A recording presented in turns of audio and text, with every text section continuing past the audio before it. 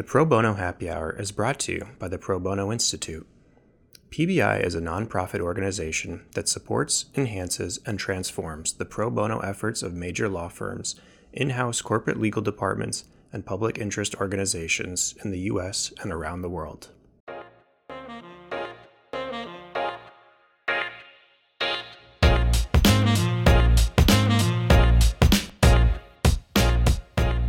Welcome to the Pro Bono Happy Hour. I'm your host, Nihad Mansour. I recently joined PBI as the Assistant Director of the law firm Pro Bono Project. Today's podcast is all about global pro bono and a resource, a survey of pro bono practices and opportunities in 84 jurisdictions that was recently updated, produced by Latham & Watkins with the support of PBI. The aim of this survey is to make information about global pro bono legal services more accessible. The survey, first carried out in 2005, updated in 2010, 2012, 2015, and again in 2019, is a part of an ongoing effort to promote and stimulate the growth of pro bono representation globally. It serves as an introductory resource for those seeking to engage or learn more about the culture and provision of pro bono in their country or other countries around the world. Today, I'm speaking with Wendy Acherkoff, Public Service Counsel and Director of Global Pro Bono at Latham, and Harry Redford, an Associate at Latham's London office. Wendy and Harry have worked closely on the Global Pro Bono survey over the years. There are so many barriers to doing pro bono, and having to read an overwhelming amount of pages just to find the information you need can be a barrier in itself. This global survey presents information in a streamlined and digestible way on a microsite, lw.com/gpbs, making it easy to find key information about the pro bono landscape of a certain country. I wanted to know more about how the survey was being used out in the field, so I asked Harry and Wendy about what they felt like the real value of the survey was. It seems that the survey is primarily used as a starting point by law firms and in-house legal teams that are expanding into new jurisdictions and just looking to get a basic understanding and orient themselves on local pro bono culture, resources, and opportunities in particular jurisdictions. In some cases, I think the survey may lead them to public interest clearinghouses and pro bono referral sources where they exist. But in other cases, it may just alert people to the fact that pro bono may not be very developed in a particular jurisdiction where interested lawyers would really need to chart their own course. So it prevents users from spinning their wheels and trying to find something that isn't there, which in and of itself can be helpful. We understand that different groups are also using the survey to explore cross-border work and finding ways to support pro bono efforts in countries where they may not necessarily have operations. And so it's just been interesting to see the different ways that it's been used. And the other benefit has been building up this big network of local lawyers and law firms that we partner with on this survey that enable us essentially to cover so many jurisdictions and to report on places where we don't have operations. And so these local colleagues contribute their time on a pro bono basis, and they also gain perspective on how pro bono in their countries is evolving relative to other places. So it's just been interesting to see the different ways that it's been used and the effect that it's had in different jurisdictions. The history of the survey dates back 15 years to 2005, when PBI's late founder and president, Esther Lardent, approached Latham to take on the first pro bono global survey. The pro bono landscape at the time was a lot different, and the pro bono culture was a new one. When we first took on the survey 15 years ago, it was a time when we were really rapidly expanding our global footprint. And as part of this, we were eager to develop our pro bono practices in these new locations and really just promote greater understanding of what pro bono is, its importance within our firm culture, its relevance to the legal profession, and just the unique opportunity it offers to engage more deeply in each of our communities. Pro bono at Latham is very decentralized. We adhere to the Pro Bono Institute definition of what qualifies worldwide, but we've always provided a lot of autonomy to our local colleagues in pursuing new opportunities, pro bono opportunities, because we just want to make sure that we're aligning our efforts in a way that's meeting the different needs in our different communities. At the beginning, the survey, at least in part, was a way for us to really dig in and try and understand the pro bono landscape in many of the European countries where we were opening our doors. I don't think Esther Lardent or any of us at that time would have expected that the document would live on and evolve how it has in the last 15 years, but it has evolved. And the reason I think that we've made such a significant investment of resources in undertaking regular updates and expanding the survey to cover so many jurisdictions is really because of the feedback that we in PBI regularly receive about how widely used it is by the legal community as they seek to expand their pro bono activity. We expanded pretty significantly, initially primarily in Europe, where we opened up offices in France, Belgium, Italy, Spain. We opened 4 offices in Germany. We then moved over and opened offices in the Middle East, and we were also growing in Asia. And when you grow in this way, there's always a focus on really ensuring that each new office reflects our one firm culture and our firm values, while also respecting local customs. And when it came to pro bono engagement, I think at that time the concept was pretty new across most of these jurisdictions. But as we were growing, we really found that it was something that touched on ideals and values that are very much universal. And because of this, we found that our attorneys in Europe and Asia, throughout the Middle East, all came to pro bono very naturally with a lot of enthusiasm. And ultimately, it proved to be a very powerful and cohesive aspect of our firm culture as we were expanding. Our colleagues were eager to get involved to support great causes and those in need and to engage in their communities in the way that pro bono allows you to do. But more than that, they also wanted to be seen as team players who were contributing to something that was important to our firm as a whole. So there was definitely desire there for sure as we were expanding. But what we also found at that time is that desire by itself wasn't enough. You actually need a steady, reliable pipeline of qualified pro bono matters to help generate that growth and to match people up with opportunities to engage. And this did not exist in Europe or Asia or the Middle East in the early 2000s. So this was the backdrop for us at Latham when Esther Lardent and PBI approached us to take on the first global pro bono survey around 2004, 2005. Yes, I think that the project really plays into to some of Latham's key strengths. So we're obviously a global law firm. We've got offices in over 20 different jurisdictions, and so this project, looking at different countries and the pro bono legal services that are provided within those countries, matches really well to the sort of footprint and the work that Latham does. And I think that the framework of offices that we've got, supports being able to do a piece of work like this where we're liaising, across borders really. I think also the fact that we do such a large amount of pro bono work, it's clear that this sort of tool is really helpful to our pro bono clients and also to the people, who are looking to do work within the pro bono space. And so it was really clear from the start that it would be a very useful project to be involved in, and also to refresh that earlier study from 2015. The time seemed right to do that. It's definitely been quite a journey. When the first survey launched around 2005, it covered less than a dozen jurisdictions exclusively in Europe, primarily focusing on the places where Latham had offices or where we had qualified lawyers. In terms of the areas covered, the early editions of the survey went into some detail about the legal systems and the regulation of lawyers in each country. It discussed government-funded legal aid versus pro bono. It highlighted clearinghouses and sources for pro bono projects where they existed, and also any regulatory restrictions on pro bono engagement.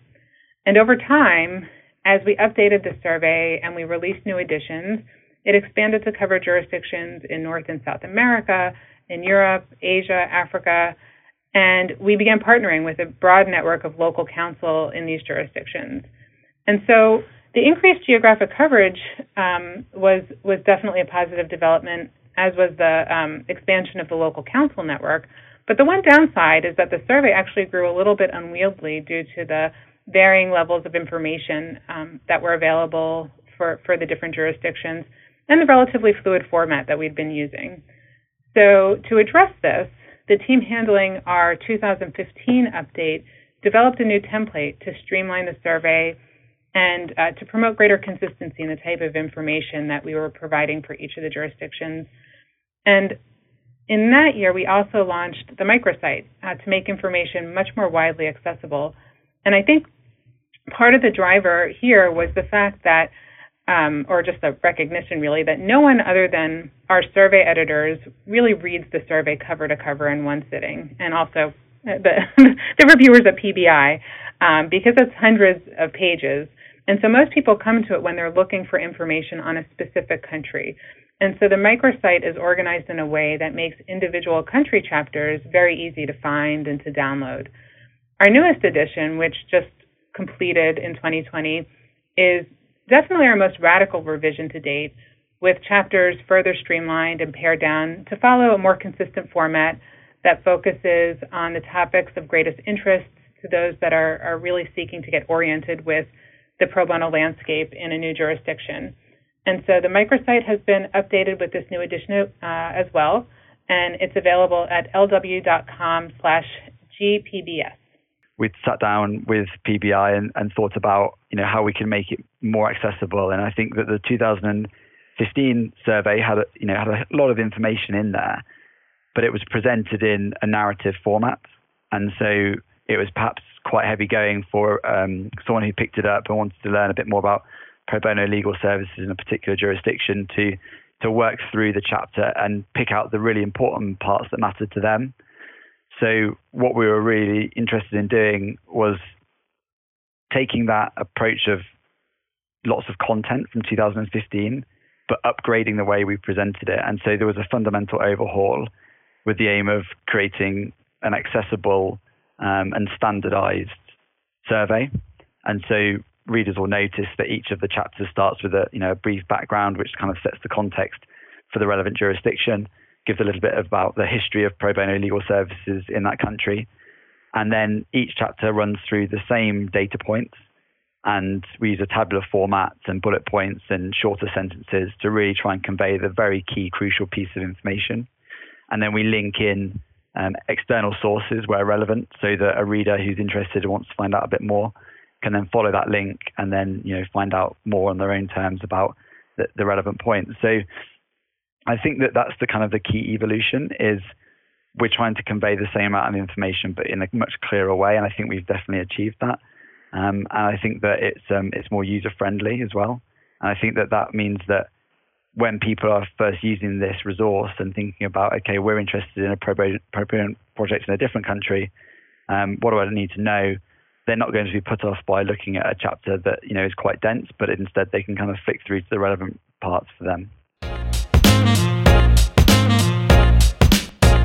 With the goal of creating a standardized approach across jurisdictions to assist with quality control and the accessibility of the information, the 2019 update features data on the professional rules and regulations, pro bono practices and culture, obstacles to the provisions of pro bono legal services, and sources of pro bono opportunities and key contacts.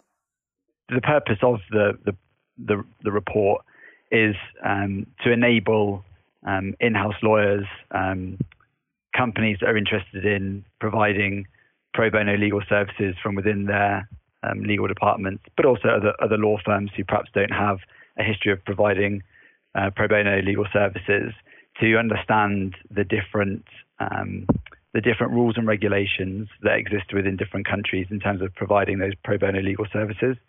So one of the key data points for us to look at was the different professional regulations in those countries, so the laws and rules that regulate the provision of legal services, but also pro bono legal services, and whether there was any difference between those regulations. So, for example, we're looking at licensure requirements that would govern the provision of legal services. I think also another sort of key set of data points that we looked at were the pro bono practices and cultures that already existed in those countries. So not only looking at the rules that govern the provision of legal services, but that then broke down into a different set of rules for pro bono legal services. We also looked at whether or not there were any minimum pro bono hour requirements for lawyers. It was quite interesting to see the differences between some countries where there was a real emphasis and sometimes mandatory pro bono hour requirements, to many countries where actually it doesn't feature at all. So I think it's quite helpful for readers of the report to understand where pro bono plays a large part of lawyers' training and maintaining their status as lawyers, but also understanding sort of the different areas where pro bono legal services can be provided. And so that was another sort of key area. I think that probably the third area that we looked at and we really tried to explore were the different obstacles in the provision of pro bono legal services. So, for example, where there were license requirements, which might mean that those who wanted to provide legal services in different countries would have to go through the sort of administrative loophole of getting that license in place before they could provide services. Whether or not there are any restrictions on foreign lawyers, which really came out, I think, as we were updating the report, and I think probably was also quite evident in the 2015 report, which might play into a reader's decision about whether or not to go into a certain country to start providing pro bono legal services and whether or not they would need locally trained lawyers to participate. But then also slightly more boring things like the requirement for insurance, which is obviously very important, and whether or not the provision of pro bono legal services would be captured within a firm's existing insurance policies or whether a separate policy would be required for this sort of service. And then we also looked at the sort of the rules around advertising pro bono work. There are some clear rules in the UK about what sorts of advertising you do for legal services in terms of the work you can do, but also the work that you've done. And we wanted to be able to convey to the reader whether or not there were similar restrictions around advertising pro bono work. And then finally, the availability of CLE points, because that is often quite a key consideration for lawyers as to whether or not pro bono legal services are provided as part of, say, a law firm's offering or in-house counsel's pro bono projects.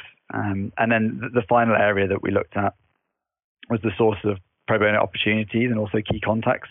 We really wanted the report to be interactive and useful in terms of taking that next step to provide pro bono legal services in different countries. So we tried to distill down the main sources of governmental and non-governmental pro bono legal services, and then also looked at the different public and private organisations with which a local or foreign lawyer could register in order to be made aware of pro bono opportunities. So there were quite a number of data points, but I think, as we'll probably come on to speak, one of the key distinctions between the 2015 report and the current report is the way we've presented that information, which I think we've presented more information in a more accessible way. So hopefully that comes across when readers are looking at the report.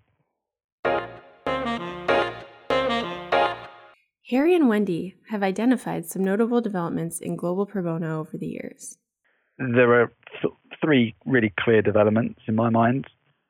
I think the first one is that there's an increased recognition of the importance of providing pro bono legal services. And I think that that's both from the perspective of working in a law firm where pro bono is given a very center stage position within what we do as a firm, but also within wider society. It was interesting reading the background chapters for some of the different jurisdictions and understanding a little bit more about the context in which pro bono legal services are provided. And some countries have a very rich history of providing pro bono legal services, and others don't, and they're at the start of that journey. And so it was interesting to see that across all of the different jurisdictions we looked at, one of the key things we noticed was that there was an increasing recognition of the importance of these legal services. I think the second thing that we noticed was that there was increased regulation for the pro bono legal services that we were interested in. And so I think previously what we might have noted was that pro bono was lumped within the wider legal services regulation, whereas now countries are starting to realize that there is a difference there, and there's a requirement for additional flexibility. And if you want to encourage people to provide pro bono legal services, then you do need different rules in some respects. But then equally, there are some areas where you need the protection of the existing regulation. And I think that there's obviously been a considered approach by a number of countries where they've tried to make it easier for law firms and for big corporates to provide pro bono legal services, but also in a regulated way. And then I think the final point that we would note is just the increased coordination. And I think this project is probably a good example of that in terms of liaising with, over 54 law firms to produce the project, and that network and coordination, and seeing that most countries now have centralized clearinghouses that distribute the pro bono work to lawyers who are interested. There are ways for lawyers to register as well, so that they can be notified of different opportunities. And I think that increased coordination is going to help standardize the quality of pro bono legal services.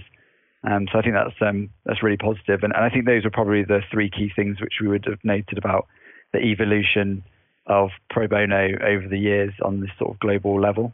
I don't think it's just a coincidence that a lot of the growth has occurred as so many U.S. law firms have pursued global expansion in the last 20 years, which I definitely think prompted accelerated growth in many countries.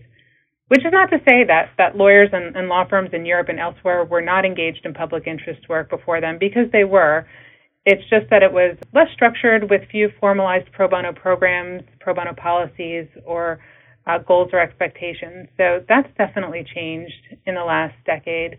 The other critical piece has been the expansion of global clearinghouses like PILNet and TrustLaw and A4AD and others, who promote public interest work and have really made significant investments in sourcing and referring international pro bono matters to law firms and in-house legal teams. The global survey itself, I think, has also contributed to the growth, as many lawyers cite the lack of information as a really big barrier to engagement, which the survey, I think, in its own way has sought to help address. We've also seen really significant expansion of full-time pro bono professionals at law firms over the last decade, including those based in Europe, Australia, Asia, starting to see full-time pro bono professionals at corporations with in-house teams. And the other interesting facet, I think, to the growth in pro bono is how it's understood and defined. If you go back a decade, there was really no consensus in most countries outside the United States regarding what qualified as pro bono. In many places, the concept included all forms of legal and non-legal volunteerism. And so we've definitely seen a shift in recent years, and how the understanding has evolved to the point where there's now a more consistent view and understanding that more closely aligns with the standards established by the Pro Bono Institute. After the update was done, I asked Harry and Wendy what they took away from the survey. So I think that it's quite hard to sort of distill down the sort of 84 different jurisdictions we looked at and come up with sort of, single points which are kind of applicable across the different jurisdictions. But I think that one of the most striking things that we noticed was that whichever country we looked at whatever stage of development, there was a willingness to provide pro bono legal services, and quite often in adverse circumstances. And that might mean the regulation wasn't there to help people provide pro bono services, or financially it wasn't possible, or there were other obstacles in the way, which meant that it was tricky to provide those services. But despite all of that, in most jurisdictions we considered, there was at some stage of development a willingness to provide pro bono legal services, and I think that was really heartening to see. And in circumstances where perhaps it wasn't as possible to provide pro bono legal services, I think that there was a flexibility to try and work within the existing system, which meant that there was a foundation being set up to move to that next stage of better regulation or different regulation, and for it to be seen as an important part sitting alongside the sort of the more commercial law side.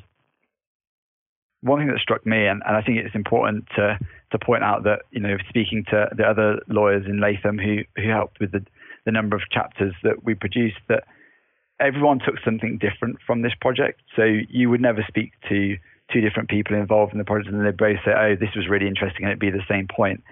I think the thing that struck me the most was that in countries where you might think that there would be a lot of pro bono being provided, for example in Scandinavian countries, you would actually find that the concept almost didn't exist.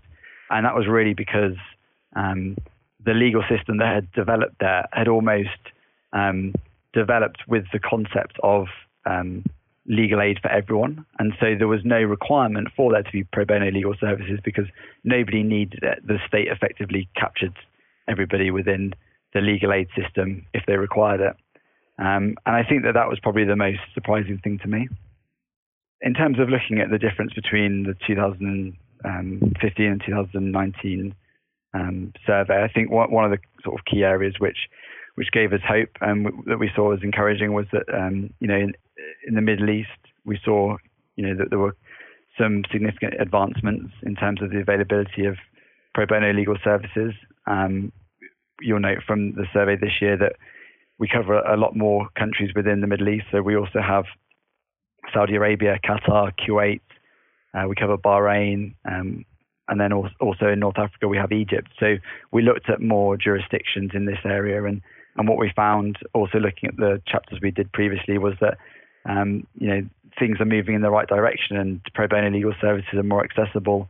Lawyers are more willing to engage in those services, and overall that's having a positive impact in terms of the people who have access to legal advice. But what comes next for Global Pro Bono? Harry and Wendy both identified technology as something that will play an increasingly important role in improving access to legal services. I don't know that anybody would have necessarily predicted the amazing and exponential growth we've seen in global pro bono over the last decade or so. But in the next 5 or 10 years, I think one of the big changes we may see are just efforts to improve and streamline the systems for communicating pro bono needs and opportunities to lawyers that want to do pro bono work. I think the ways in which pro bono needs and the supply of pro bono matters, the way that these opportunities are matched with attorney capacity and expertise are generally pretty inefficient and imperfect, whether the opportunities are communicated by email or through listservs or individualized outreach by legal service organizations.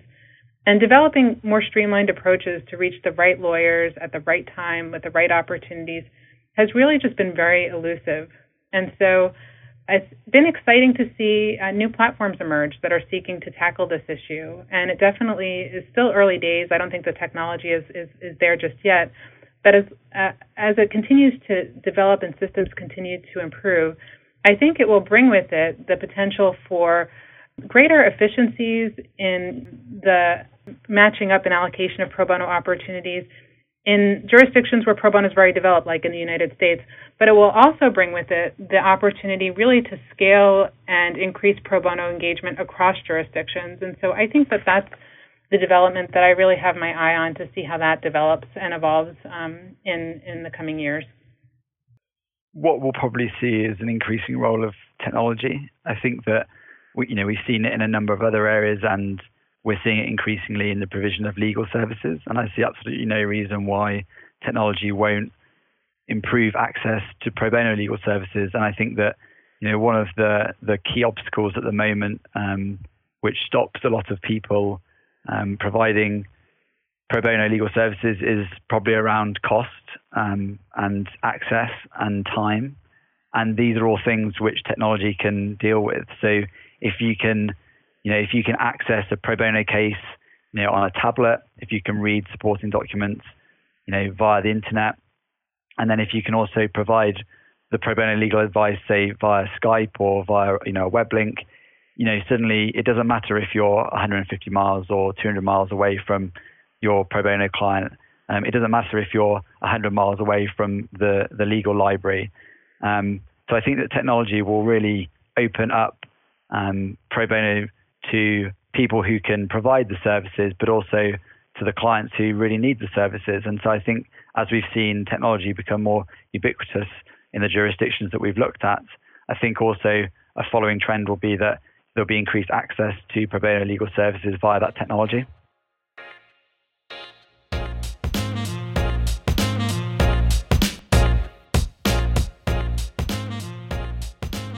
Thank you to Harry and Wendy for their time and expertise. You can view the full survey at lw.com/GPBS. Be sure to like and subscribe to the Pro Bono Happy Hour. You can find us on iTunes, Spotify, and wherever you listen to podcasts. That's all for now, and thanks for listening, and we'll see you next time on the Pro Bono Happy Hour.